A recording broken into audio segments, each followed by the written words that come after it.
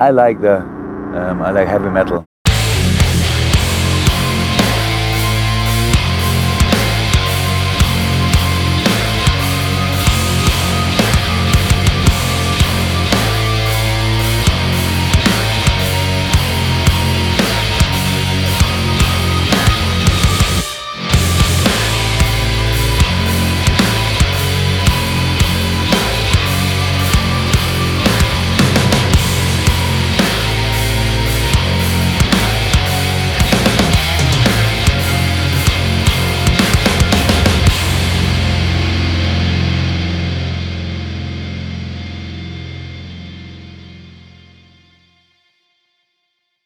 Hello and welcome to Heavy Metal Football.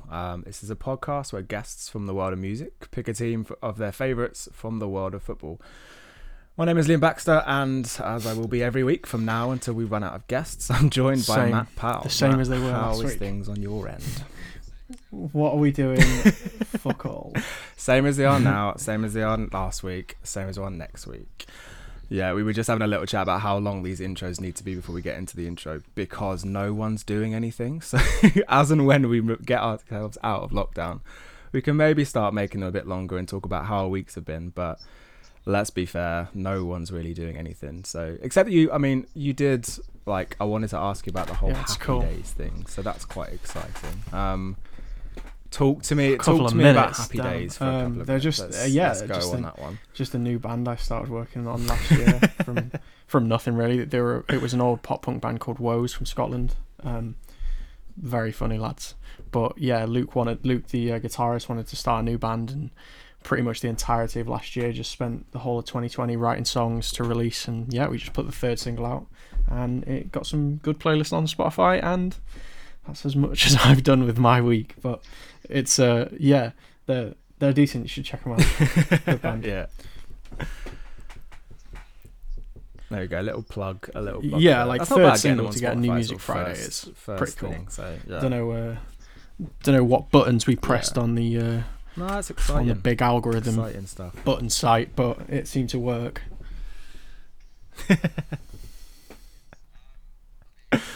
Yeah, wicked. I mean, I tell you about my week, but it's been pretty much the same. There's not really a lot going on. I did start marathon training this week on Tuesday morning, so I had to weigh myself on Wednesday, and I'm like 10 to 12 kilos over what I should be. So that's kind of what lockdown and Christmas has done. So I'm basically like running with a dumbbell, like a medium-sized dumbbell at the moment. Like my training is sitting up out of bed and then getting out of bed is my training.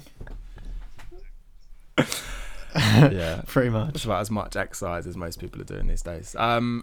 Who have we got on the podcast this week? We have Matt East from Shaded. So Matt gives us a rundown of his very eclectic 11, built of, it's like a spine of Derby and Chelsea weird players, football in so history. It was an interesting chat. Family. He's got very close links with both Derby and Chelsea that neither of us expected. So I think our reactions to that when he said it, we were like, "Oh, really?" Yeah. Yeah, just a bit blown away. Just kind of, oh, okay, well, we weren't expecting that, but yeah, no, it was a good chat. And yeah, so that's coming up shortly. As we'll be doing for the first few pods, we're just gonna be pumping the tires on our social media channels. So you can find us either on Twitter at Heavy Metal FTBL, or on Instagram where we are Heavy Metal Football X. As discussed last week, in order for the podcast to be a success, we really need the kind of word of mouth advertising more than anything. So subscribe on whatever platform you're listening on. Give us 5-star ratings. Or friends, just Slaters. Instagram It's stories, fine. It's that opinion. Stuff. Slaters. Please help us get the word out. One of the two. Yeah. Any if you want publicity to tell is me good how I'm publicity, wrong and so, have no yeah. reason to be talking about football, I'm more than happy to listen to you. Yeah, we'll listen. We'll listen to all opinions. Ace, yeah, now that's out of the way. This is our chat with Matt from Shaded.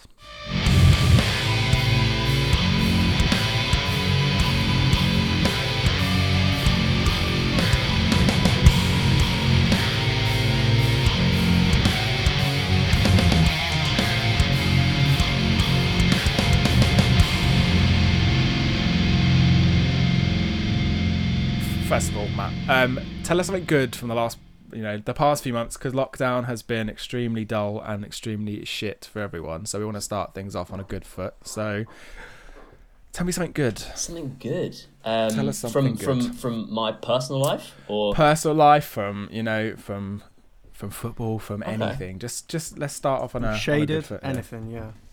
Okay, so yeah, I mean, we're recording and releasing quite a lot of music at the moment, which I guess is the one, not to be negative, but one of the only positive things going on for me right now.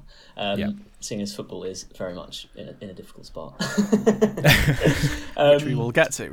Yeah, exactly. In terms of the world, Trump's out of office. That's great. I'm sure that's happy days for everyone. Some balance restored. Yeah, exactly, exactly. But no, yeah, we're keeping ourselves sane. We're recording a lot of music, writing a lot of music. We're just doing what we can to sort of, just keep ourselves sane while we can't actually get out and perform. Great. I mean, Comedy was a great hit. I actually managed to hear it before it came out because your manager sent it to me, which... Oh, really? I'm not going to name her and shame her, but... That is a humble brag. I'm here for it. Came with that exclusive good. Mate, yeah, it's a good, great song. Talk me through this 22 songs in 12 months. So I feel like, especially in a time where music has become such a fast fashion conveyor belt feel, I feel like especially in this pandemic era that we're in at the minute, music, it kind of, look, we've seen so many records come out this last year that I feel like in a normal world you build up to, you build your album promo and album campaign up, you do all this promotion, and you sort of get the tours booked in and whatever, and it feels real. It feels like a cycle lasts 6 to 12 months minimum. Most of the time it's a year and a half.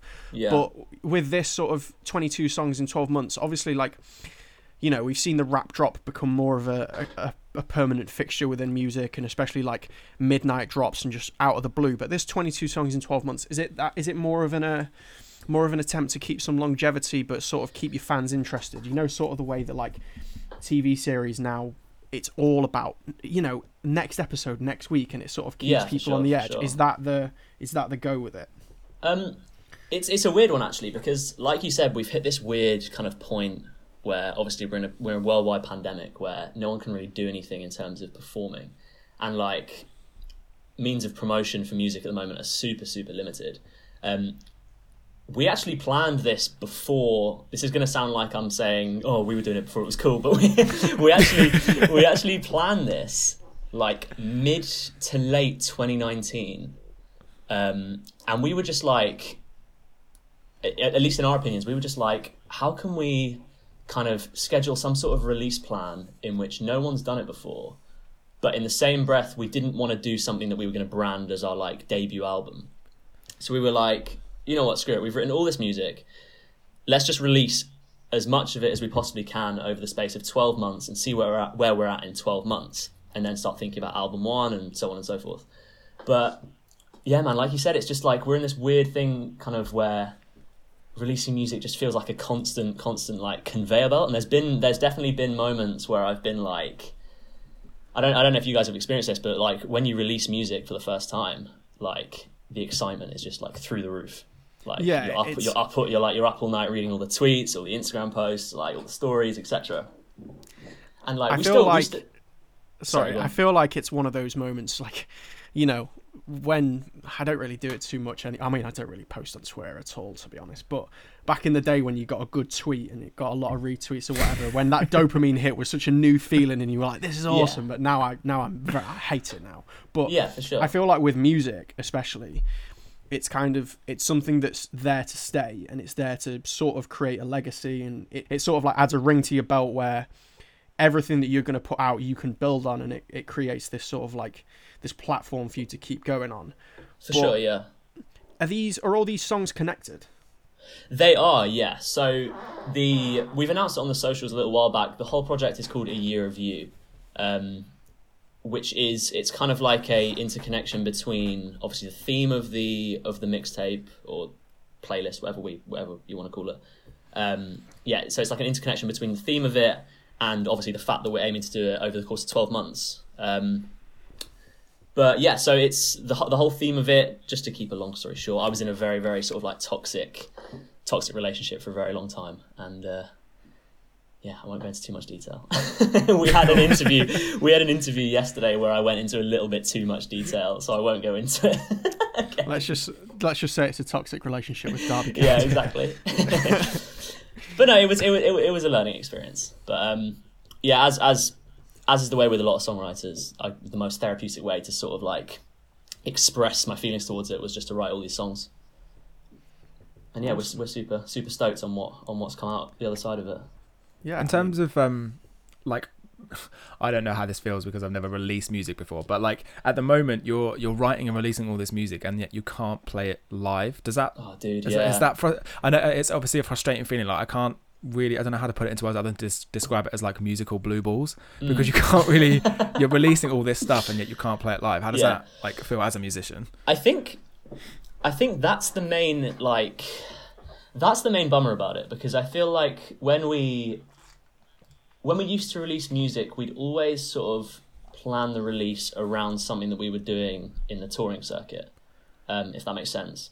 So, for example, if we sort of had a tour lined up, but we also had a song that we needed to release this year, we would maybe release it like the week before the tour, give people time to like learn the words of the song, and then we play it live for the first time, and it's sick, whatever. But now I think, yeah, that being the main bummer, we're sort of like releasing all this music with no real kind of like, I think subconsciously the end goal of writing and releasing all these songs is thinking like, oh dude, this is going to slap live, this is going to be sick, this is what we can do to this song live and like spice it up. We don't really have that at the moment. I mean, we are absolutely loving sort of all the writing and recording what we're doing, but there is that little sort of like niggle in the back of our minds. It's just like, yo, are these songs actually going to do anything? Are we going to be able to do anything with these songs? Yeah. Like the cathartic experience thing, of just like belting out one chorus. Exactly, yeah, that's it. Yeah, and then one of the main things that I feel like you probably miss out, I mean, I could say this from my personal experience of touring, but like seeing the bands that I've like toured with over the years, especially Neck Deep being the main one that I've toured with for the last 8 years, seeing them write a record and then sort of see it in demo phase, see it coming to fruition into like a real physical product, and then a year later or a year and a half later, we've toured the world with it, we've done all these tours. The songs, when I initially listened to them versus a year and a half down the line, they're completely different to me. Oh, dude, yeah. I think the main thing with us at the moment is that we're sort of like, we're just remaining very, very hopeful. We're trying not to associate the songs with anything else other than the meaning behind the song itself, if that makes sense. Yeah. And kind of in the same breath, it's like I said before, we kind of when we go to sort of like construct our live set, we add a lot of elements and we take away certain elements and we almost give the songs totally different feels. Like we did like a charity festival, like Stay at Home festival, a little while back. I think it was in maybe, when was it? October. 5 for 5. No, it was Unlock Festival. It was like a YouTube charity festival.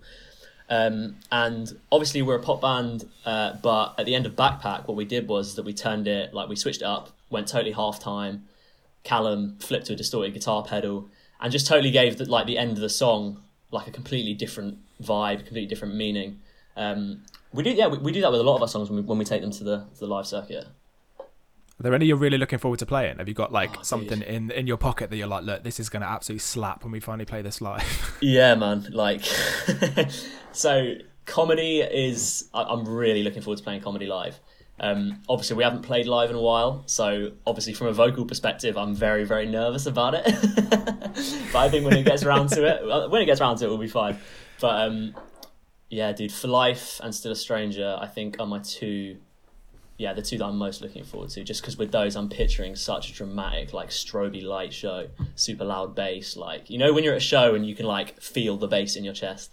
Yeah, I'm picturing that with those two. Like, yeah, the spine tingling bass. Yeah, yeah, exactly. Wicked. Right, let's try. We'll kind of pivot now away from music and towards football. You're a Derby County fan. How did that come about? Are they your local club, or how does that? So my whole, pretty much all my family is from, on my dad's side at least, is from Derby. Right. Yeah, my dad grew up in 1950s Derby. He was part of the Derby County Board of Directors in the late 70s. Oh wow. Early 80s. Yeah. All of my brothers, I've got 3 brothers, 2 sisters. All 3 of my brothers and one of my sisters are all Derby fans. But weirdly enough, it wasn't until... I've always been a huge football fan. I've always played football, always watched football every single weekend. But it wasn't really until I was maybe like 12, 13-ish when I properly sort of found my team. I went through that whole phase that all the kids do where they're like, one week they support Arsenal, one week they support Liverpool, next week they support Chelsea. It like, was hard happens not to so many growing people up. that Yeah. No, Yeah. exactly. Yeah. There's no judgment on this podcast about who or what, like when or what team you support. It's like there's so many people do that at a young age, like flip flop between certain that teams is- until they finally find one that sticks. Yeah, That's we so were strange spoiled for coming choice. from- It was a glut of incredible players scoring incredible goals every week, and it was, Yeah, I think we all did that. for sure, yeah. But yeah, I was very, very fortunate as well. When I was younger, so my dad went from Derby to ITV and then he went on to Sky Sports. And Sky Sports had a box at Stamford Bridge, obviously post or like, incoming Roman Abramovich era. Yeah. So we went to a lot of Chelsea games, and I think because my dad had experienced such extreme highs and then such devastating lows with Derby County, he was like, no, I do not want my youngest son to be a Derby fan. I cannot put this upon him. But yeah, no, it wasn't until I was like 12, 13 where I really, really sort of fell in love with the club. And yeah. So what year is that? What kind of year are we talking here? How old was I? So it was when I was around 13, which is 11 years ago now. So it was around 2000 I think it was 2000. Actually, I think it was 2006. Oh, okay. So is 2006. that your Jesus. kind So of golden age for Derby? Then when you think of What was that? The golden age. yeah, what's like the kind of golden age for Derby County for Oh, you? okay, golden age. So for me, in my lifetime, I've got 2.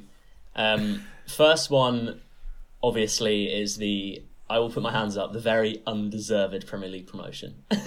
Right. Getting absolutely battered in that playoff final to score an absolute snatch and grab and get promoted. But obviously, we showed that we weren't good enough to be in that position anyway because we got the record lowest points. Yeah. Second golden We'll age talk of my about this lifetime. later. Yeah, exactly. Second golden age of my lifetime is... This is a tough one because I think the season where I felt, that really euphoric moment in football where, for example, if your team scores a goal, like you just don't know what to do with your limbs. Like you don't know what to do with your body. You don't know what to say. Anything comes out of your mouth, that sort of thing. That was actually... I experienced the most of that in the Frank Lampard season when I probably went to my most... Obviously, I live in London and... Yeah. Yeah, so it's I'm not quite at that stage where I can become a season ticket holder just yet, but it was the season where I went to the most games I've ever been to. I think I went to maybe half of the games in the season. I can't remember. Perfect, yeah. But yeah, that season was just full of unbelievable euphoric moments. Yeah, I think that's like in terms of asking about like golden ages as well, it's just quite interesting because I think fans will have fondness, like a real like in-depth fondness for a certain vintage of side. So whether it's a success or not, I'm just always really interested to find out like where at what period you sort of had your like first kind of favorite players and stuff, and when you started to fall in love with the club, or if it comes a bit later on, like it was like the one that you said, like the second golden age for you is like well after you fell in love with the club, and it just happened to be like a season when you went to every other game or something like that. Yeah. I think like you said, it was kind of... I think the moment when I really started falling in love with like the players and everything about the club was, I don't know if you guys, I'm not sure how sort of much you guys know about Derby, but I think it was around the time when the youth academy really, really started honing in and popping off, and when players like Will Hughes were coming through. Yeah, Mason Bennett. Yeah. Mason Bennett, George Thorne, players like that. That was when, I think, how old was I then? Maybe like 15, 16, maybe a bit younger. That was when I really, really started investing sort of myself and my time and my money into the club. And yeah, funnily enough, he's not in my main 11, which we're going to get to later. But Will Hughes is one of my all-time favourite Derby players, without a doubt. Very underrated as well. Like, I mean, everybody that I think it was. Oh, for sure, yeah. Was he in the team that year? They lost the playoff final to QPR, but he then moved to Watford. I'm pretty sure he was, yeah. After, or did he? I might be wrong. He was, yeah. But yeah, very underrated player. I'm surprised. I'm surprised no Premier League club snapped him up. For sure, yeah. I think it was a case of back then. I don't think people were really willing to take the punt on the young talent unless they were a Cristiano Ronaldo or a Wayne Rooney at 16. Because he broke into the side really young, didn't he, under Nigel Clough? So he was there really for like 16, 17, yeah. There used to be, I think there was like a feature with him on like Football Focus or something like that. Yeah. And he always seemed to have a really old head on such a young shoulders. He spoke really well at such a young age. That seems to be the case with a lot of the Derby youngsters. I don't know if I'm being biased, but like, there's a guy we've got on our side at the moment called Louis Sibley. He's the closest thing I've ever seen to Will Hughes. I think he's an unbelievable player. But yeah, him, Jason Knight, like you said, Mason Bennett, Will Hughes, and all the post-match interviews, they seem really, really sort of like grounded and down to earth. I don't know, maybe it's like a Derby, kind of like the culture of Derby thing. I don't know.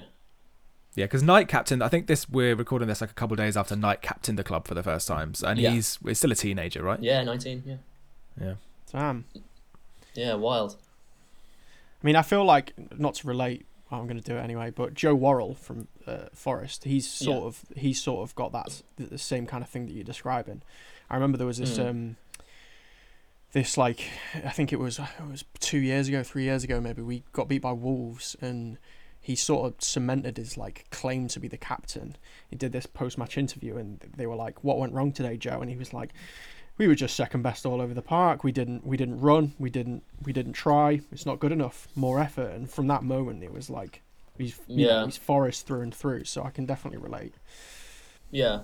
Do you think it was specifically that sort of solidified his name at the club? Because I feel like that happens to quite a few players. I feel like they have this one sort of moment or this one spur of confidence, and that completely changes the game for them at their I think it was the fact that because he's, is Dale Sibley from Derby? Yeah. So I feel like with Joe Worrell, he's a Nottingham lad. Like, he comes into the side as a young lad with something to prove, and he sees this team around him that some of them don't look interested or bothered to play for his boyhood club. So he's going to give it that extra 20% effort, and even just that extra 20%, putting everything he possibly can into it, it's evident to see. And from that point, it's like he's starting to stamp authority that he cares, as opposed to he's just playing to. I'm not saying footballers play to get paid, but you do often not see 3 or 4 coasters in a team that are just there because they have the technical ability and prowess to be there, but if they could get a move to somewhere where they think is more fanciful, they'll definitely jump at the first chance. So I feel like sorry, go on. No, yeah, I was just going to add to that. I feel like clubs need that kind of head at their club, because you do see a lot, especially I've seen it quite a lot recently in the Championship. You get a lot of sort of like fairly reputable foreign names coming over looking to use the clubs as stepping stones, and if things don't go their way straight away, they sort of like down tools and sort of just kick up a fuss.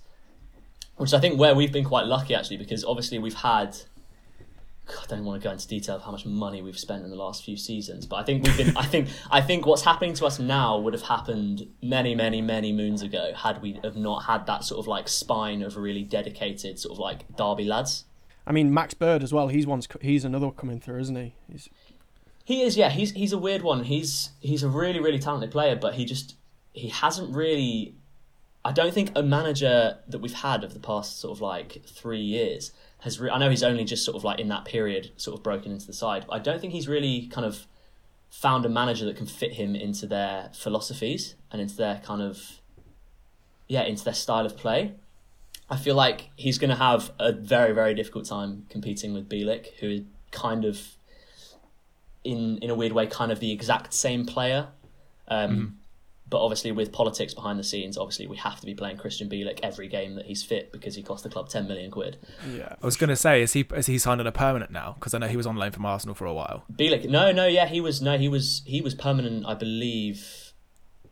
when was he permanent? 2 years ago now, I think. No, yeah, 2 Oh, years okay. ago. Yeah, we paid 10 million quid for him. Oh, okay, wow. Yeah. What was the first name and number you got on the back of a Derby shirt? And obviously, when it comes to your club, everybody has their favourite shirt. Which one would be yours? Do you want the honest answer? Yeah, of course. Absolutely. It was East 7. Oh no, you got for your own. That's fair enough. I was That's one fine. of them. No, Yeah. it was East 7, but then in I believe it was the 2014-15 season, I got Johnny Russell 7. Ah, okay. Yeah. But yeah, I had that same East 7 shirt for... So what one's that? What are we talking here? What is it? Kappa or? No, it was the Umbro. Adidas Bombardier Oh, shirt. okay. The So is this the 0708 one? It is, you know. Yeah, it is. Is yeah. it? Yeah. Yeah. Because that's come up once or twice now already that season. Like, there's been a lot of talk on. I listen to TalkSport and 606 every now and again, and Yeah. because Sheffield United are doing so bad this season, the constant running theme is, will they break the Derby record? Are you one of the Derby fans that have like a strange like affection for that team? Like, do you want to keep hold of that record points total, or would you rather someone just took it off you? Because it seems to be about 50-50. Absolutely not. I want it gone as soon as You want it possible. gone? Okay, Mate, fair. honestly. Because the thing is, right, when we get close, like we did under Lampard, and like we did against QPR, where we literally fell short to that Zamora goal. In situations like that, it's just sort of like, it's bait for all the neutral football fans to be like, oh, classic Derby. Yeah. And we've constantly got that cloud lingering over our heads. I want to kind of... I know we don't deserve it, and we probably won't for a little while, but I want that kind of... I hate to say it, but that Leeds United mentality of like, we can get to the Premier League, we deserve to be in the Premier League like we used to. Yeah.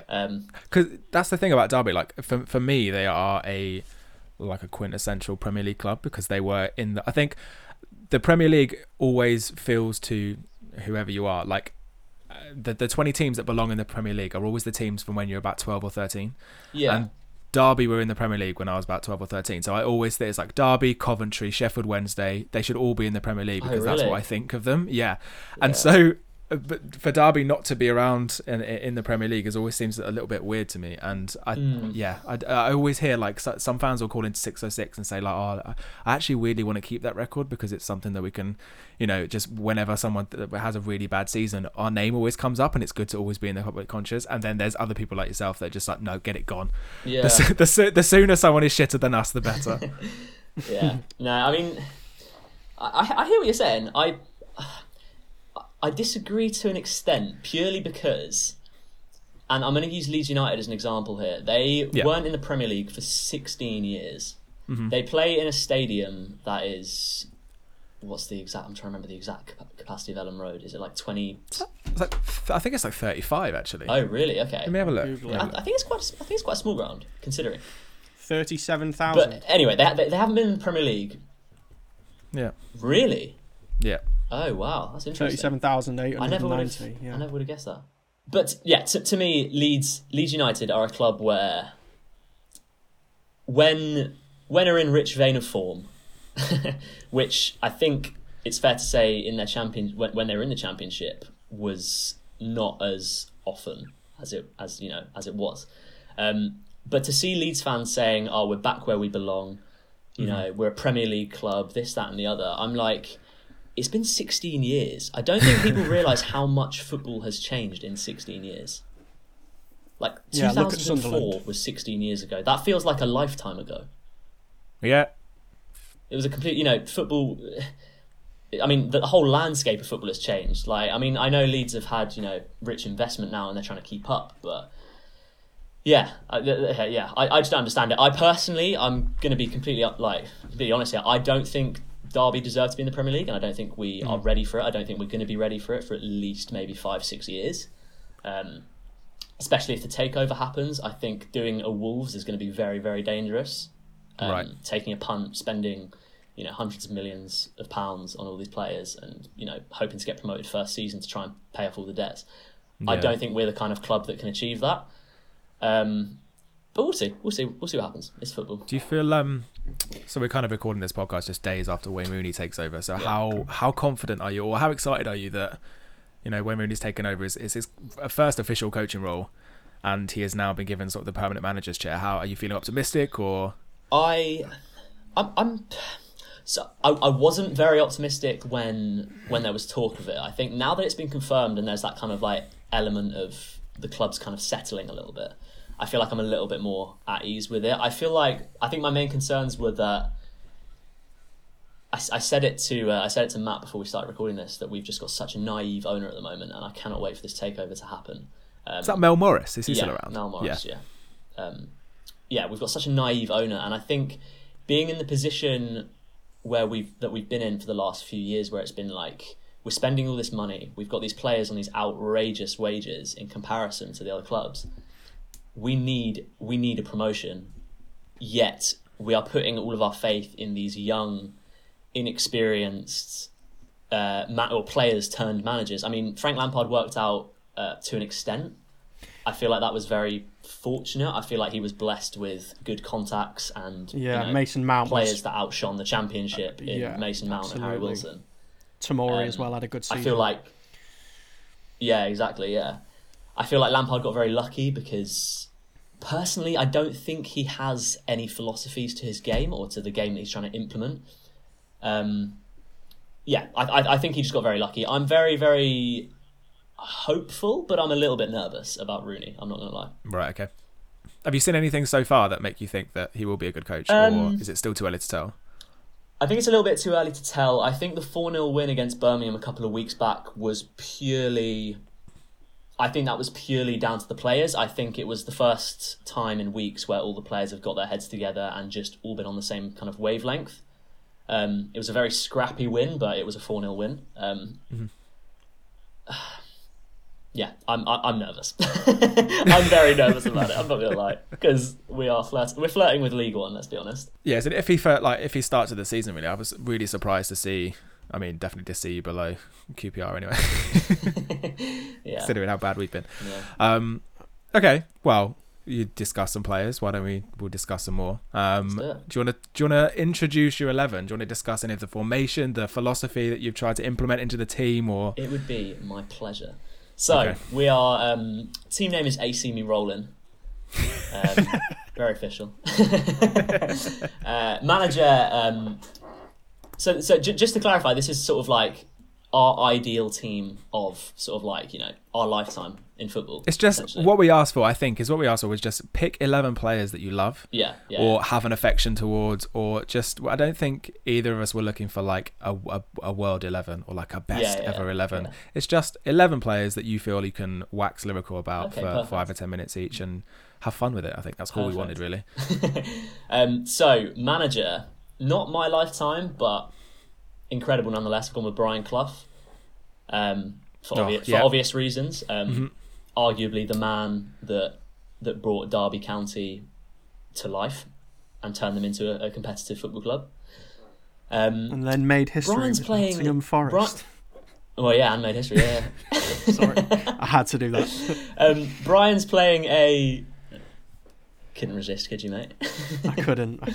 Brian's playing a fairly rigid 4-4-2. Okay. We're gonna go fairly counter-attacking. Yeah. And Changwan, it's a brilliant save. It's a brilliant save by Buffon. Oh, it's a fantastic save, because it wasn't the worst penalty that you'll see. He's kept it low, but it's a good savable height for Buffon. And yes, it was a penalty. Panucci pulling and tugging, there's no need for it. Let's hope that sorts things out at corners for the rest of the tournament. But let's start in goal. We've gone with Gianluigi Buffon, who is, in my opinion, the best kind of eccentric shot stopper of all time. Sorry, Neuer, I'm not really a fan of sweeper keepers. They make me nervous. I mean, in my opinion, easily one of the best goalkeepers of all time. He's won countless trophies. 10 Serie A's. Yeah, exactly. The longevity of Buffon as well. Like the fact that he made his debut in like the 90s and now is still playing. So he's played across 4 decades: the 90s, the 2000s, the 10s, and then obviously the 20s as well. Like the longevity to be able to do that at the highest level, to move between or like Parma, then Juventus, and then PSG, and then back to Juve again, and just to consistently play as either a first choice or a second choice in Champions League games and stuff. Like, it's really, really difficult to do. There's not many players whose careers span that many decades. For sure, It's a very rare breed. And like you said about him... Sorry, go on, Matt. 922 appearances as well, which is just phenomenal.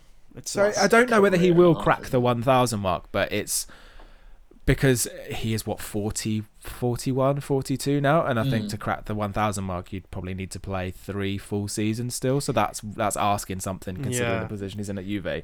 But I would love to see that happen for him to crack 1,000 games. I mean, I feel like if any player's gonna do that, a goalkeeper is probably the most probable one, especially in being. The career of a goalkeeper is. Yeah, he's 78 appearances off. So, like you say, another 3 seasons. But considering, like, you know, Buffon in his like career now, I feel like put him in any Premier League team, it'd still be number 1 choice, wouldn't he? Not any Premier League team, but like maybe the lower half of the Premier League teams. He'd still probably be better than their first choice goalkeeper. But it's like Do you have? Sorry, Liam. It's like you touched on before. The fact that he kind of had his career at Juve, went to PSG, came back to Juve. It's like players like Henry have tried it. Players like Drogba have tried it with Arsenal and Chelsea. I feel like Buffon is one of the only players to kind of be this one club man, and then say, you know, look, I'm taking this final step in my career, going to PSG, playing in a different league, different country, and then to say, actually, you know what, I'm up for the Serie A again, come back at the age of 42 and slide straight into the first team again. Yeah. And it's an unbelievable thing to be able to do. Yeah, I feel like, as well, like you mentioned, Matt, I feel like the career of a goalkeeper is just so, like you said, incredibly, I guess more sustainable is the right word. Yeah, I mean they peak later, don't they? I think it's not the fact that he broke into the Parma first team so young and was able to sustain that level of performance right up until his 40s, and is obviously still going to an extent. Like, it helps that his peak was later, but he also started as a teenager. Like, so it means that his career can be a lot longer. Where I guess I don't know if you're a striker or a midfielder, your peak might be like 25, 26, and by the time you get to 30, you're kind of like your knees are gone, you're kind of broken down a bit, like, I don't know, like a Michael Owen or someone. Yeah, your career's never going to break it into the 40s, but for a goalkeeper, it's, you know, he has the opportunity to do that. I gotta be honest, he was at Juve for so long, I totally forgot he started at Parma. Yeah, it was quite early, I think. I think he left Parma after a couple of seasons and then went to and was just at Juve for the majority of his career. Like, is there a performance or like a game that you can pick out and be like, that's my favorite, like, that's Buffon?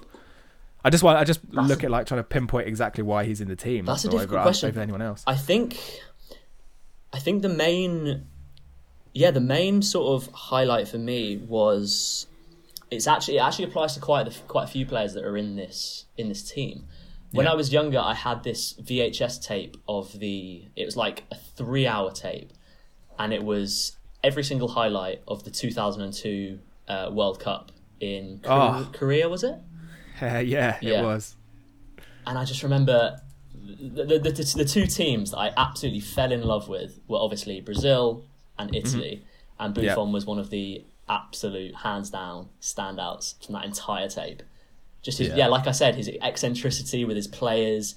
Like every time sort of, you know, defender would make a challenge, he'd be storming out the box, like screaming in their faces, like I think he's one of those players to me that's sort of like, as well as, you know, being incredible at his job, he seems like a really, really sound personality and a really good player to have, like, in the dressing room and on the pitch. I think that's why PSG tried to pick him up, isn't it? They thought that they didn't have enough leadership in the locker room, and they were like, oh look, come over, you know, replace. I think he replaced Keylor Navas, or who did he replace? Anyway, he replaced the first choice keeper. Areola, that was it. Yeah, it was to win the Champions League, wasn't it? I think he was like trying to do it to win the Champions League, which pulled that quote, the Juve Real Madrid semi-final, where I think Real Madrid needed to overturn, was it like 2-goal deficit, and they got a penalty in the last minute. Michael Oliver was refereeing the game, and Buffon storms out to him, and the quote is literally, I think Buffon said this to Michael Oliver: "You cannot have a heart in your chest, but a bin." A dustbin for a heart, wasn't it? Yes, because that was I think Juve had pulled it. I think they lost 4-1 at home, and then they were winning 3-0 away. I think Matuidi I think it was at the Bernabeu. squeezed a goal in it when like the 80th Yeah. minute or something. And so they're going through with like 93 minutes on the clock, and then Michael Oliver blows for a penalty, and Ronaldo scores to make it 3-1 Juve. But with that goal going in, that puts Real Madrid through. That was it. That was such an intense game. Yeah. I felt so sorry for him. Yeah. Oh no.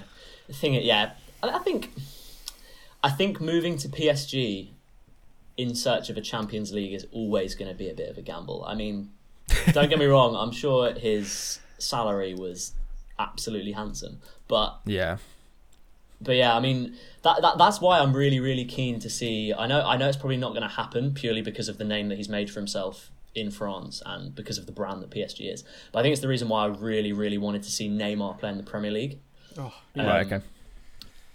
Obviously, he's been fantastic on like World Cup stages, but as has been proven with quite a few players, like James Rodriguez, for example, in that World Cup, what was it, 2014? 2014? Unbelievable.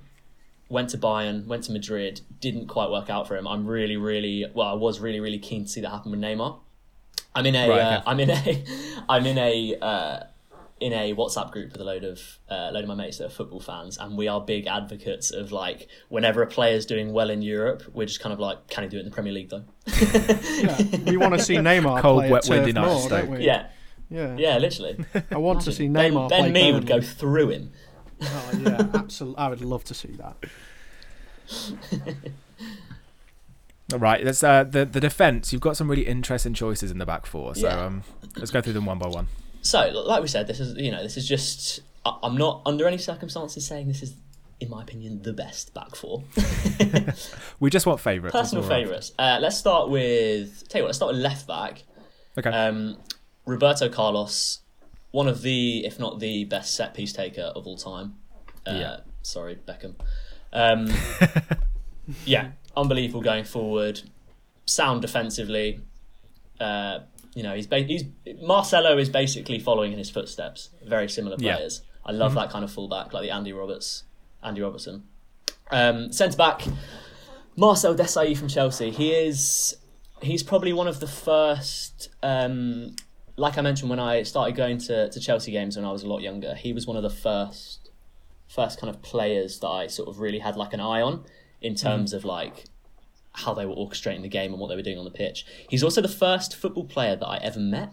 So I think that's why he has a little place in my heart.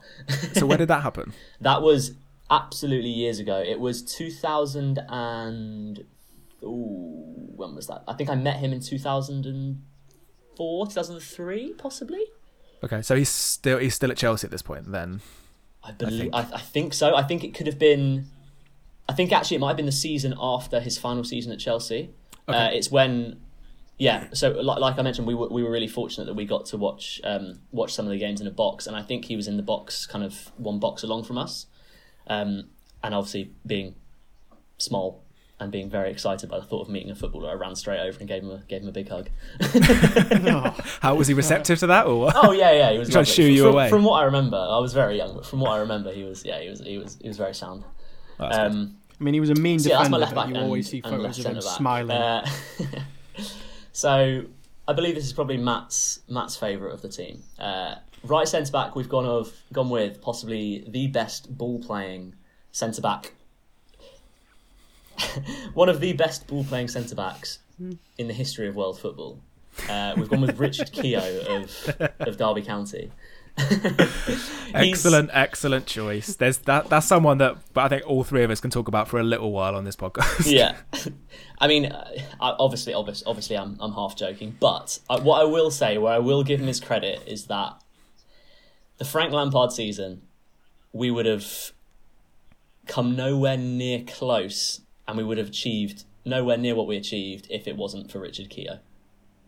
I will say that under Frank Lampard, I personally don't think, and I can say this with confidence looking back and sort of reliving some of the big games, I don't think we would have achieved anywhere near what we achieved in terms of performances, in terms of confidence. I know obviously we didn't quite make the cut to go up. But I don't think we would have achieved any sort of anywhere near what we did if it wasn't for having Richard Keogh in that team. I feel like I've said this before and I feel really bad about saying it, but if we're looking at it from a negative side, and if I've got anything bad to say about him, I feel like he's a poor man's David Luiz. I feel like he is just a rash challenge or a horrific mistake waiting to happen. Yeah, I can see that. That's always been something that's held above Richard Keogh's head, is that a sturdy presence at the back most of the time. Yeah. With a big asterisk above most of the time. Yeah. And he's like a firecracker that's just waiting to go off. You don't know when he's going to pick up the ball and go on some outrageous run, lose the ball on the halfway line, then get countered with like a 4-on-2. But yeah. I've seen that happen many a time. But no, he's in there. I'll always have a soft spot for Keogh. Yeah, so will I, because as a Queen's Park Rangers fan, I was saying to Matt earlier, when we got your team through yesterday, I was like, I'm so glad that Richard Keogh's in there. Because the greatest day of my life, I even said this during my groom speech at my wedding, that the best day of my life was Queen's Park Rangers beating Derby 1-0 in the playoff final in 2014. And for Christmas that year, I bought my uncle, who I was there with, a framed print of the Zamora goal going in.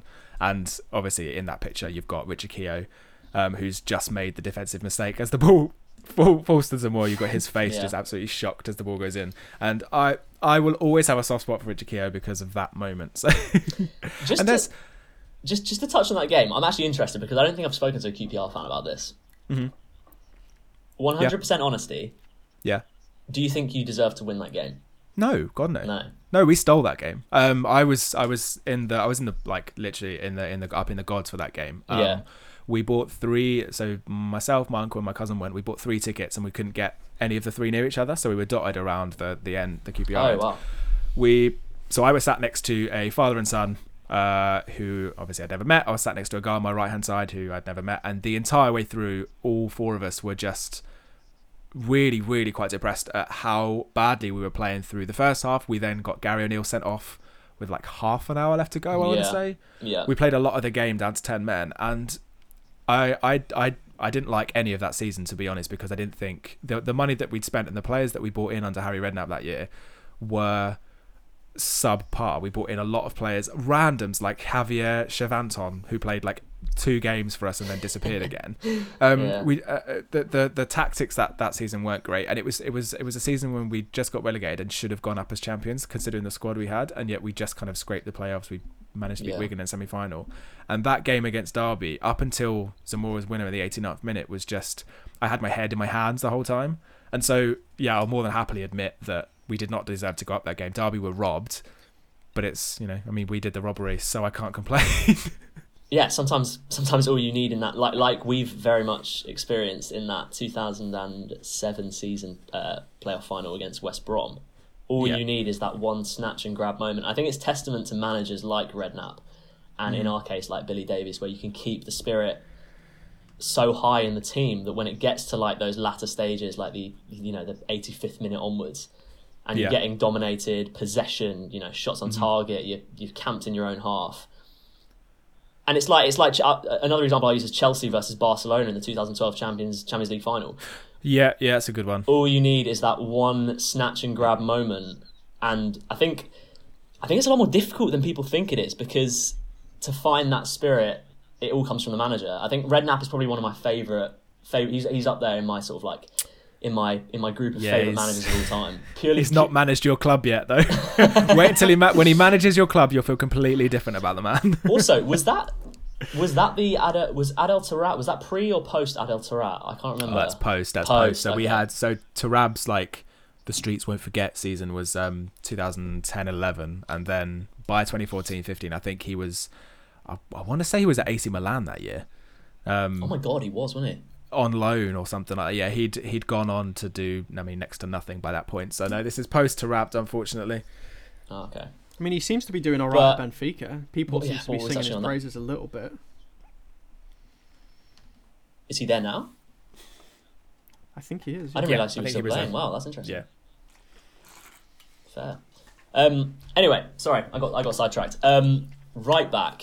This is going to be a bit of a controversial one as well, but in my opinion, during this season, which I believe was the 2015-16 season, in my opinion, best right wing back or best right back in the world that season, Victor Moses at Chelsea. That's a very out of the blue choice. Go- I'm enjoying it though. Going forward, and very surprisingly defensively, in my opinion. This is Conte's. Is this his first season at Chelsea? Right? First season, yeah. Right. Okay. So Yeah. he's won the title this year, didn't he? Yeah.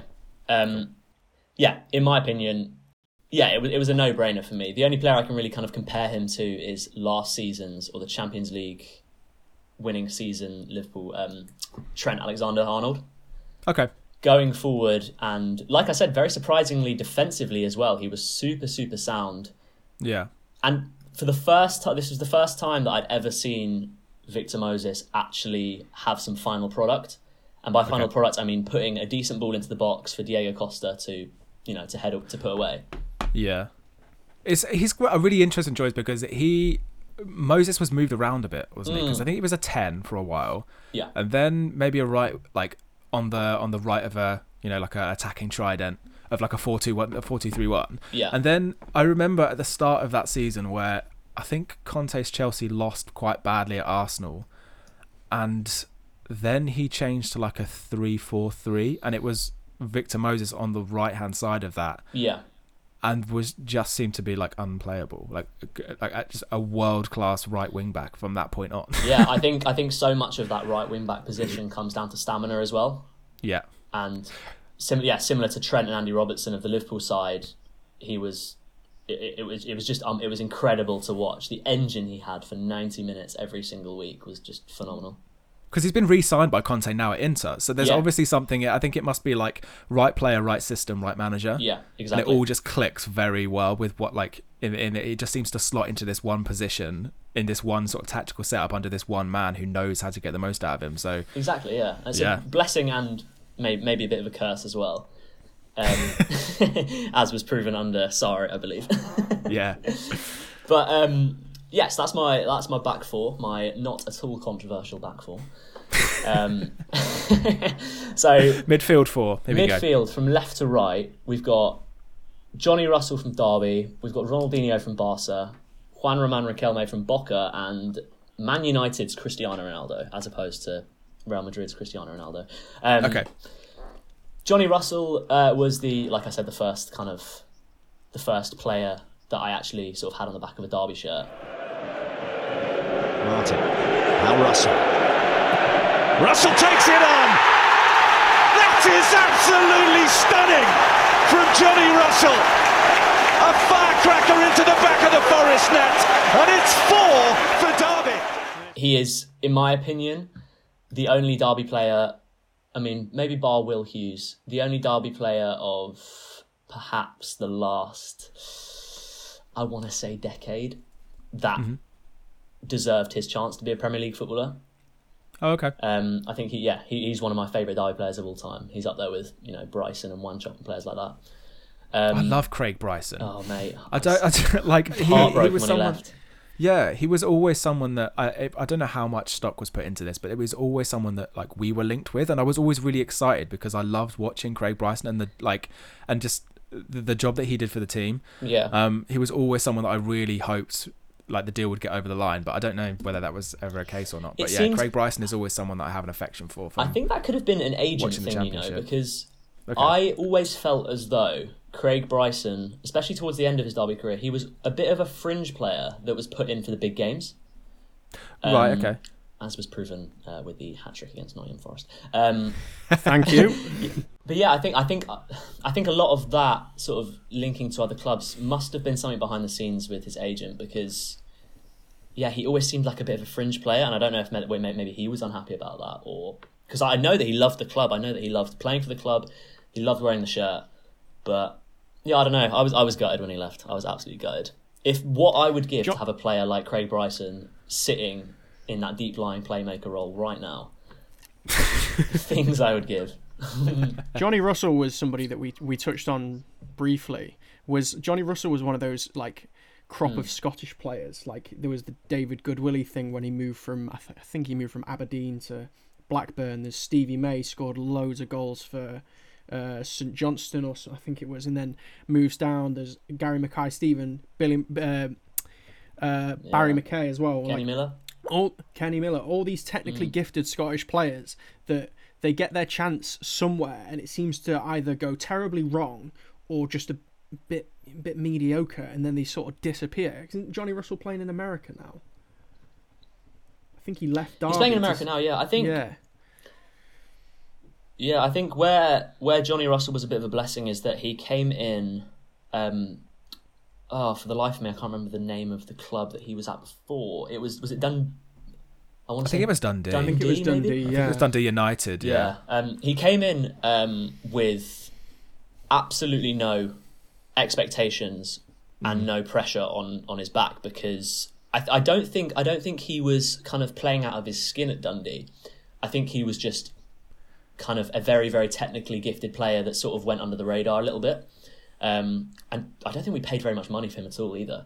I think that's where it was a bit of a blessing, because he came into Derby with absolutely no pressure, no expectations, and I mean he completely shone the first season that he was with us. But yeah, I think so much of it, especially with players that come from, I don't want to say lesser leagues because I feel like that's quite patronising, but like leagues with sort of like a lower reputation, like the Scottish League. I feel like when they come to the Championship, to the Premier League, if there is this expectation and there's this huge kind of like fee over their head, which in the Championship we've even seen a couple of times, clubs paying silly money for unproven players. I feel like that is just a recipe for destruction. I mean, first one off the top of my head, Fernando Torres, perfect example. I feel like if there was no price tag and no expectation there, I feel like he would have picked up his Atletico form and his Liverpool form. Okay, easily. at Chelsea. Yeah. I think that's where we got kind of lucky. I feel like it was. How's Johnny Russell thought of among the rest of the Derby fans? Then is he just do you think it's just you that has this affection for him, or do you think it's right across the board? He's kind of like a. I think from what I've seen, he's one of the memes where it's just like the one that got away thing. And then, like Derby fans will post a picture of like Johnny Russell or Jamie Ward, even Connor Salmon, and then next to it they'll have the meme of the guy crying underneath like the smiling mask. There's like that. I saw one the other day that was Johnny Russell holding up his new jersey in the States when he signed. And someone had put next to it the meme of the guy crying underneath the smiling mask. I was like, I feel you, bro. I feel you. I mean, we're talking of ones that got away. Pat Bamford. You're not fussed about Pat Bamford? I'm not at all. And being someone that's followed both Chelsea and Derby, I still, to this day, have absolutely no idea how he's managed to weasel his way into that Leeds side. I have absolutely no idea. He has been the most... What's a good way of putting this? He's been the most porridge footballer for so many years. For so many years. He's scored like he can't have scored a higher average than maybe like 7 goals a season for the last like 8 years. How old is he now? 27 now. Yeah. I have no idea, actually. Patrick Bamford's one is such a strange player because he's... I don't know if you follow a guy called Joe Stevenson on Twitter, right? This is a bit of an aside, but he does this thing where each year he tries to do a rundown of who is the most, like... For example, is like, who is the most 2014 footballer you can think of? It's James Rodriguez. Who's the most 2015 footballer, right? And he does this competition every year. Who's the most? This year was who's the most 2020 footballer you can think of, and Patrick Bamford won. And because I can see that. It's these players that seem to encapsulate one specific year in football, and because of like the lead side and stuff that he plays for, I think that Patrick Bamford is like he's the embodiment of 2020 football, and then next year we won't hear much about him. I think someone at Leeds United must have been pulling some strings and must have outrageous faith in the guy because it might just be like a Victor Moses situation where it's like right man, right system, right manager. Potentially, because he had a really good season at Middlesbrough one, I think, when they got promoted in 2015, I think. But that I think that's the only really strong season, like full campaign he's had. Yeah. Up until obviously now he's gone to Leeds and is obviously like one of Marcelo Bielsa's like love child. I mean, he's one of the kings of shithousery, so I'm not surprised he fits like a glove at Leeds and with Bielsa. Right, midfield pairing. Should we talk about the midfield too? Yes, we've got we've got Ronaldinho and Juan Román yes. Riquelme. Arguably two quite similar players. So Ronaldinho, to keep it short and sweet, that goal against Chelsea kind of it's a beauty. cemented it for me. Yeah. Yeah, still one of my all-time favourite players. Riquelme is kind of a weird one. From what I remember, if I remember correctly, he was kind of like in and out of the Argentinian national side. But he was one of those players that you would always see highlights on in the Soccer AM kind of like, you know, when they back in the day when they do like the showboat section. He was always in that, like without fail, every single week. And I was like, yo, who is this guy? I love this guy. And yeah, I followed him for quite a bit. And yeah, for Boca, just outrageous. I think, yeah, after seeing him on Soccer AM a few times, I like started investing sort of like a bit of interest in him. And yeah, I mean, one of my all-time favourite players, easily. Like I said, arguably kind of a similar player to Ronaldinho, which I think why I kind of like him. I really like that kind of flamboyant, kind of Trequartista kind of central midfielder. He plays that number 10 role. Yeah, kind of perfectly. Like a roaming playmaker sort of thing. He was in that Villarreal side that I think Arsenal played in the semi-final of their Champions League run in like 2006, and I remember watching a lot of him that year, and he was absolutely outstanding in the middle of that Villarreal like midfield. Yeah. And then there's the 2006 World Cup that year as well, where he played in the centre of the park for Argentina. And yeah, just utterly outstanding. Yeah, big fan. Riquelme's like a weird one in terms of, I don't know. So there's a bit of I do another podcast about World Cups, and there's a running joke on there that Jonathan Wilson, the writer, gets brought up quite a lot. Okay. And he's written a book called Angels with the Dirty Faces, which is just basically the history of Argentinian football. Yeah. And Argentinian like football fans have this. It's the term called, I think it's called La Pausa, which is, it basically just means the pause. And in like Argentinian football culture, it's the moment between where like a number 10 stops the ball and like just before he plays the pass into the striker to score the goal. Okay. And it's like a moment that only that number 10 player can see. Like the whole world stops. He's about to make this pass, and that's called like the pause. And it's like, apparently it was either coined for Riquelme or he's like the embodiment of it, and like he's really well thought of among like all Argentinian fans because he's like the embodiment of that one tiny little idiosyncrasy in Argentinian football. That's really like interesting, actually. Yeah, it's like a whole chapter on it. It's really cool. Yeah, that's interesting. Really interesting. Interesting you chose Ronaldinho and Riquelme as a pairing as well, because something we pulled up just before this was when Ronaldinho signed for Barcelona, that basically signalled the end of Riquelme's Barcelona career. Yeah. So I mean, okay, so there was that one in, one out. Yeah, it was Ronaldinho in, and then Van Gaal loaned him out to Villarreal for 2 years. So yeah, interesting you chose him as a pairing. Yeah, I think mine mainly comes from like. Yeah, I think mine mainly comes from his earlier career, when he was in all of kind of like the highlight reels when he was playing in the league that he was in for Boca. I think that's when, personally for me anyway, that's when his kind of, I don't want to say that's when his prime was, but I feel like on an international stage, I think that might be where he kind of shone the most, maybe, in my opinion anyway. Mm-hmm. Yeah. But yeah, right mid, Cristiano Ronaldo at United. I really something I really loved about Ronaldo when he first came is that he had a couple of months at the start when he was kind of adjusting as expected for a 17-year-old, you know, joining the Premier League at the time that he did, where, you know, everyone was sending tackles through your knees, especially for someone like Ronaldo. Yeah. But I really loved the way that he kind of matured into the Premier League and turned it into this kind of. He kind of turned into this player that kind of. He knew that he was going to get absolutely hacked every single game, but he didn't take anyone's shit. He became. If you go back and watch some highlights, he became such a shithouse. I loved it. I absolutely loved it. I loved the way that he'd wind up teams, and he'd be kind of like in Martin Keown's like ear all game, and then he'd score a 90. He'd score like a 95th minute winner, and then run off and shush the home fans.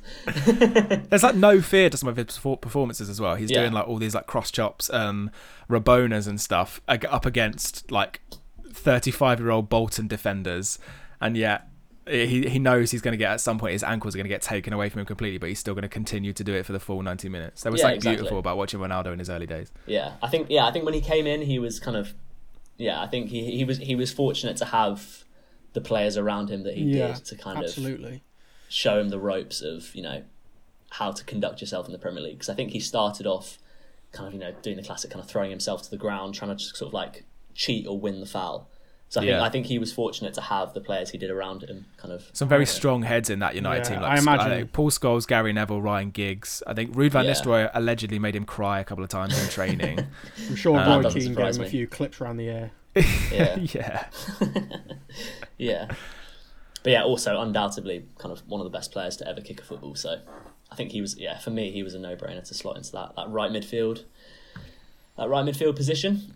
Although, something I did kind of question myself on a little bit is how I'm going to play Ronaldo and Moses in the same team. Not because I'm comparing them in terms of talent, because I'm not doing that at all. One complete just overlapping the other. There's no defence whatsoever going on on that right side. I guess we can. We'll work with it. We'll see how it goes the first couple of games, and if I get the sack, I get the sack. It'd be like that. It's going to be a fun ride no matter what. Yeah, exactly. Going to be scoring goals, but also going to be leaking goals for fun. Two strikers. I've gone with Ronaldo, number 9, in his Madrid days. He was another player that I really, really fell in love with, along with Rivaldo for a comical reason, in the 2002 World Cup. When Brazil kind of stole the show, that World Cup. One of the most prolific goal scorers of all time. I love Ronaldo. Unbelievable centre forward. Originaldo. Everything that you want from a number 9. Yeah. Partnered with Didier Drogba. I heard a debate. I kind of want to touch on something here. I heard a debate the other day. I won't mention the podcast, but I heard a debate, and there was less people in favour of Drogba than there was in favour of the point that Harry Kane is supposedly a better striker than prime Didier Drogba, which I am not having at all. So opening a can of worms now. Tell me about it. The thing with that is, and I think this is something that people have to take into account nowadays, is we can compare players all we like, but unless players are going to show the same sort of tendencies, like, in very fucking lost my word in here. Unless you can't really put Harry Kane and Drogba in the same sort of mold for me. Drogba's this powerful, super physical stamp of authority, and I feel like Kane he's not really got that same embodiment. Kane very much he's always pulling off the man, or he's always like trying to find the space, or sort of he's a channel striker. Yeah, exactly, he's a channel striker. And the more we see him now dropping deep to play the balls, Drogba would never have done that. Drogba was very much, he's a focal point, isn't he? He's the attacking focal point. Exactly. I'm occupying the back two in the middle. I'm going to cause trouble. Very much like the way that Cavani plays. Like, Drogba is that big presence, a big authority, the target man. And while Harry Kane has some of those tendencies, I think they're just two different players. So I understand the debate, but I don't think.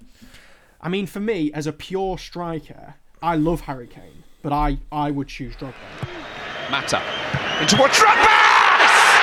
What about that?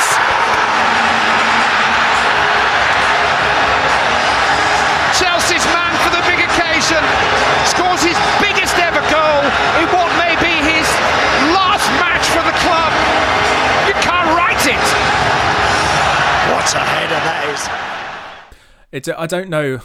I think I would probably go the other way, but it's not a knock on Didier Drogba. I think what it really does. If we're going to open this debate up, I think it depends on what you're looking for it depends on how you're tactically setting up your team, because Didier Drogba is this like attacking fulcrum, like he's the focal point, he's the spearhead of that attack. He's a very conventional number 9, and he's clutch, right? He comes in with important goals when you need them, whereas Harry Kane is more. I think it's the tactical versatility of having Harry Kane that can move throughout the centre of the park. I think we might have touched on this last week a little bit with Ben, where he occupies the entire of the centre of the middle of the park, from centre circle right up to the penalty box.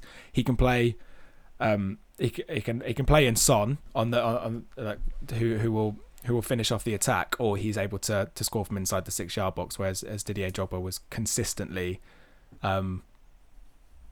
just a nuisance in the penalty box. So I think it depends on how you tactically set up a team. They're not really that similar players, so I don't know why you'd kind of like where that debate opens up with. But I love Didier Drogba. I thought he was fucking brilliant for Marseille, and I thought he was excellent for Chelsea. It took him a little while to start scoring for Chelsea, but once he did, he's become an absolute icon of that club, and for good reason. Yeah, I think where my side of the argument kind of lies is, I think it's two things. I think firstly, and I know he got a golden boot, but I think Harry Kane has a big tendency to disappear in big games. And the reason why I say I know he got a golden boot is because I know that kind of the response to me saying this is going to be like, oh, well, what about the World Cup? We have to remember that England had probably the easiest run of games ever of any. It was a very kind draw. It was a very polite draw to England. I think in recent times of kind of, Harry Kane's career at Spurs, I think he's found a tendency to disappear in big games. Whereas Didier Drogba, again, this is just my opinion, Didier Drogba single-handedly won Chelsea those big games. He single-handedly won Chelsea. Won in the Champions League. 2012. Yeah, he won the FA Cup and the Champions League. Incredible. Yeah, for sure. I mean, it would. So another way that I try and think about it is, if Harry Kane was in that Chelsea team, would he have, would the outcome have been the same? I know that's quite a broad argument to pose, but it's a nice little what if question, though. Yeah, it's exactly. It's quite a broad kind of question to pose, but you have to look at it that way because Drogba is the reason that Chelsea got those 2 trophies in that season. He is part of the reason why Chelsea scored so many goals and won so many trophies in that kind of 6-7-ish year period that they did, from kind of Jose Mourinho's first season onwards. But yeah, Didier Drogba's in that, and also what I was going to say, the second reason why I think he's the better player is in football you have these kind of elite you have this elite kind of tier of players. For strikers, you've got R9, you've got Samuel Eto'o, you've got Ibrahimovic. In my opinion, Drogba, whether it be near the bottom end of that tier, Drogba does slot into there. I can't see Harry Kane making that cut anytime soon.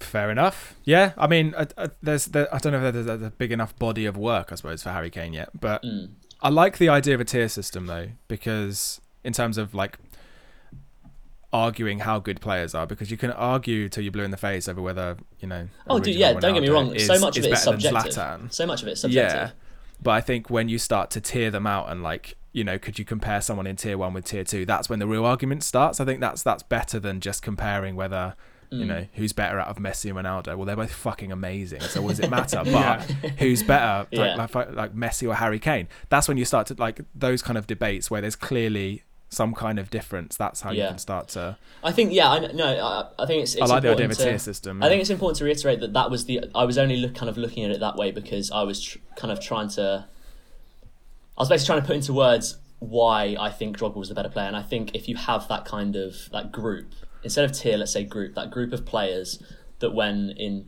50 years' time we're looking back on this kind of era of football and we're thinking who were the the top players from these positions. In my opinion, Didier Drogba would fit into there one way or another. And also, I mean, his career's a long way from over yet, but I don't think Harry Kane's won a trophy yet, has he? No trophies, no silverware. No. So, judge by your successes at the end of the day. Drogba's won a lot. Yeah, I will give Kane credit where it's due. Though I think if the positions were switched and Drogba was at Spurs for as long as Kane's been at Spurs, I don't think Drogba would have stuck it out the way that Harry Kane has. I think he would have chomped at the bit at the first offer that came in from Madrid or Barca. Yeah, well, that is an extremely strong 11. Or in terms of extremely strong, you've got some extremely strong players in there, and then just some great just some really interesting choices. So in terms of really strong, I just kind of wanted to touch upon Richard Keogh at the back. He's in my opinion, he needs to be highlighted there in sort of big yellow highlights. Are you choosing him as captain? Oh, Any more silly questions?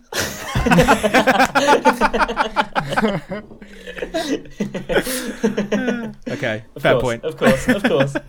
If there's any man that's going to lead that kind of team, there's one man for the job. It's Richard Keogh. Okay. I love Fair the point. idea of Richard Keogh bossing Ronaldo around. Can you imagine? Get up. His eyes, being put into that starting 11, his eyes would go wider than they already are, than their default setting. What am I doing lining up alongside Cristiano Ronaldo? Yeah. We give poetic license for 3 substitutes from the world of music. So would you like to explain your choices for the 3 subs? So I've got 3. I'll keep it. They're relatively kind of short and sweet answers. I think Okay. we're going to go. I think we're going to start with my kind of backup target man. I think you should say. I don't think Didier Drogba or Ronaldo are necessarily target men. I think Drogba's more of a poacher and Ronaldo's just more of a complete forward. So Big Nasty is he's sitting upon the bench as that target man if we do need to play Route 1 football. Yeah. He's your Akin Fenwa. Oh, I was absolutely, literally going to say that. Your Van Dijks and your Ramoses of the world. Yeah. The last thing they want to be seeing is someone like Big Nasty running at them, attacking a ball into the 6-yard box. Also, the trash talk would be off the scale. Can you imagine? Have you seen the show that he hosts and the amount of shit that he chats on the that? Channel 4 one? Yeah, imagine him on a football field. It'd be incredible. I'd pay to see it. Paid to see it. I'd pay to also see him in in the Australian League how they've started recording the referees' microphones. Yeah. Yes. I'd love someone to hook him up with a microphone in a football That'd match be gold. and just live stream it. It'd be unbelievable. They need to do that on like a Soccer Aid. They need to mic up some of the players in Soccer Aid next time. Yeah, that'd be class. Okay, so second one is Charlie Puth. Okay. Very, very simply, he's going in net because he's unbelievable with his hands. I don't know if you guys have seen him play piano. Yeah, isn't he? Oh, okay, Isn't Charlie no. Puth like pitch perfect? He's pitch perfect and he's a jazz pianist, or he's been raised Incredible on jazz piano. songwriter. Unbelievable, so good. If there's I'd advise you guys to go and check out his Instagram after this and just sit there for hours scrolling through the videos. He's unbelievable. You learn something new every day. Yeah, so we've got Charlie Puth, Big Nasty, and then he probably won't, but I hope he never sees this and this never comes back to bite me in the arse. But every team needs a pretty boy that's going to cheat his way to a penalty. So I've gone with Paul Klein from Laney. Yeah. Paul, in advance, I'm really sorry, mate. I really like your songs. I think you're a fantastic musician, but when push comes to shove, and I need someone to go down in the box in the 87th minute, mate, it's got to be you. I mean, Take one for the team. he had that star appeal girlfriend, Well, I mean, he did have that star appeal girlfriend when he was going out exactly. with Dua Lipa. He brings a brand to the club, Yeah. He brings in shirt sales. Yeah, loves Would a bit you, of Adidas. Exactly. Can I ask a quick musical based question Yeah, though? sure. So in terms of Laney, would you consider them? Are they like an influence of yours or something? Because thinking that I was listening to some Shaded tracks the other day, and I just got Laney vibes the whole way through. So is that intentional or? I think they are definitely one of my my biggest kind of modern day influences for sure, and that's not necessarily just the music. I think it's. By that I mean it's not necessarily kind of like the instrumentation or the vocal melodies or the lyrics or anything like that. I think a lot of it is just down to the feeling that the songs give you. Yeah, I think that's kind of what I was picking up. I just immediately putting on some of the tracks that I was listening to on, I think it was maybe last Monday. Yeah. And just immediately was thinking, this is very Laney-esque. And I kind of had this in the back of my mind to try and shoehorn in, but I don't need to shoehorn it in because we're literally talking about the guy from Laney. So yeah.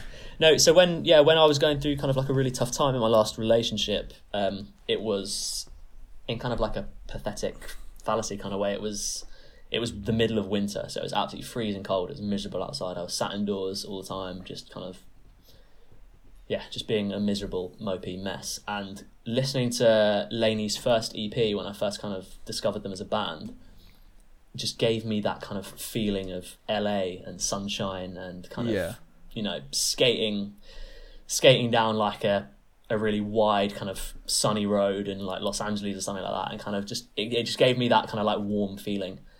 So I think that's they've inspired me in kind of like I said, kind of like an emotional kind of like feeling sense in the way that kind of like the music that they write kind of makes me feel. because their instrumentation and stuff is actually super, super simple. They've just made it work so, so well because I think Pool's got the kind of like the perfect voice for their kind of... They're one of those bands that you can't really describe the genre. It's kind of like a synth-wavy kind of emo pop. Yeah, maybe? it's like an amalgamation of so many things into one. And I think the fact, as well, it's so original as well. That's kind of the best thing about it, in my opinion. I remember that. I think the EP with the Flowers in Sync. They've got that song Forever. Yeah. One of that beat is like it's one of my favorite beats. I think even I'd say it's one of my favorite drum beats now. Like it's so linear, but it's that feeling where they fit the synths in between the kick and the snares, and it gives you that proper like Duran Duran feel. Do you know what I mean? Definitely, yeah. And the fact that it comes in straight away, everything comes in straight away, and that drum beat is going all the way through front to back. It's got some Tears for Fears feel in there, but it's so like, it's so appropriated to modern songwriting, and for sure. But yeah, sorry to answer the question. Yeah, for sure, Laney are definitely one of my biggest kind of current influences. Yeah. Well done for bringing that back around. Have you noticed how much I sidetrack when I start talking about something? Mate, this is the place to do it. That's why I quite enjoy doing podcasts, very, very because true. It's not like live radio where you have to keep things onto a time. Like if things go over, it really doesn't matter. So finishing it off. I mean, Matt, you had the idea for the walk, like for the songs choices. So what have we got? Walkout is, and it's important to remember, right? So now, like, I think it was like 2-3 years ago, they brought in the whole thing of kind of like pre-game production for the team, for the cameras, where they'd kind of like dim the floodlights and they'd like get kind of like, sparklers and fireworks going in the stadium. It's really important that's a key part of this walkout song. So it's Butterfly Effect by Travis Scott. Okay. Are you guys familiar with that track? I'm not really too familiar with Travis Scott tracks, to be honest, except for the one. Is it on Astro World? It is on Astro World, yeah. So it's one of those tracks that it kind of starts off with a really kind of like lo-fi, warm kind of like synth pattern, like melodic, rhythmic synth pattern, and then everything just kind of explodes in. And I think that's the point where the teams are going to walk out with the fireworks when it kind of all comes in. But yeah, you got if you haven't already listened to that track, you'll get my vibe. Okay, that's my homework then. Goal song is Electric Feel, the chorus by MGMT. Great song. I went down when I was trying to think of this, I went down the path of like early to mid 2000s like Brit rock, like that sort of thing. Yeah. But the Chelsea Dagger. Yeah, literally the first song that came to my head was this one. Purely for that chorus. I'd say instrumental as well. We don't need any vocal. We just need the instrumental. Mm-hmm. I love. Yeah, have you seen that video of Kid Cudi dancing on stage to it? I think it was Coachella. Yes. So good. Yes. So good. Just absolutely vibing. Probably drunk as hell, but so fun. Yeah. Great band, great song. Dude, it's just a timeless. Yeah, it's timeless. It's one of those just completely timeless songs. I think so good. Is it a FIFA soundtrack song? It was. I want to say FIFA. It was. I think it was pre-Ultimate Team. I think it was maybe like FIFA 11 or 10. Pre the death of FIFA, then. Yeah, pretty much. Ultimate Team, please. But yeah, that's my goal song. That's my goal song. Perfect. I think we're going to put together like a match day playlist as well, I think. So we're going to ask you for a few picks for that. I think. Have you got any ideas of what you might want to put on the match day playlist? I have. I'm very proud of this playlist because I feel like it perfectly kind of embodies the whole kind of heavy metal aspect of this podcast. I said this before the podcast, Matt, but if there's ever a playlist that just screams Brie, it's this one. Yeah. Pig squeals all over the show. Yeah, exactly. Excellent. Well, we'll get that up on the socials as well, alongside the team sheet graphic. I think that brings us to an end. Pretty much, yeah. Is that? Yeah. Excellent. Well, Matt, thank you so much. No, thank you guys. That has been a hell of a lot of fun. Yeah, really enjoyed it. That's the first time I've been able to kind of like talk about football and music in the same kind of like the same conversation. It's been really fun. That's the beauty of this podcast. Yeah, exactly. It's exactly what we want. It's perfect for people like me. Well, but no, guys, it's been so sick. Thank you for having me. And also, if there's anything that you want to shamelessly promote right now, give it 20 seconds. Let's go. Let's go. New shaded song, Still a Stranger, out now. Released it on Wednesday. Stream it, buy it. We'd very much appreciate it. Love you all.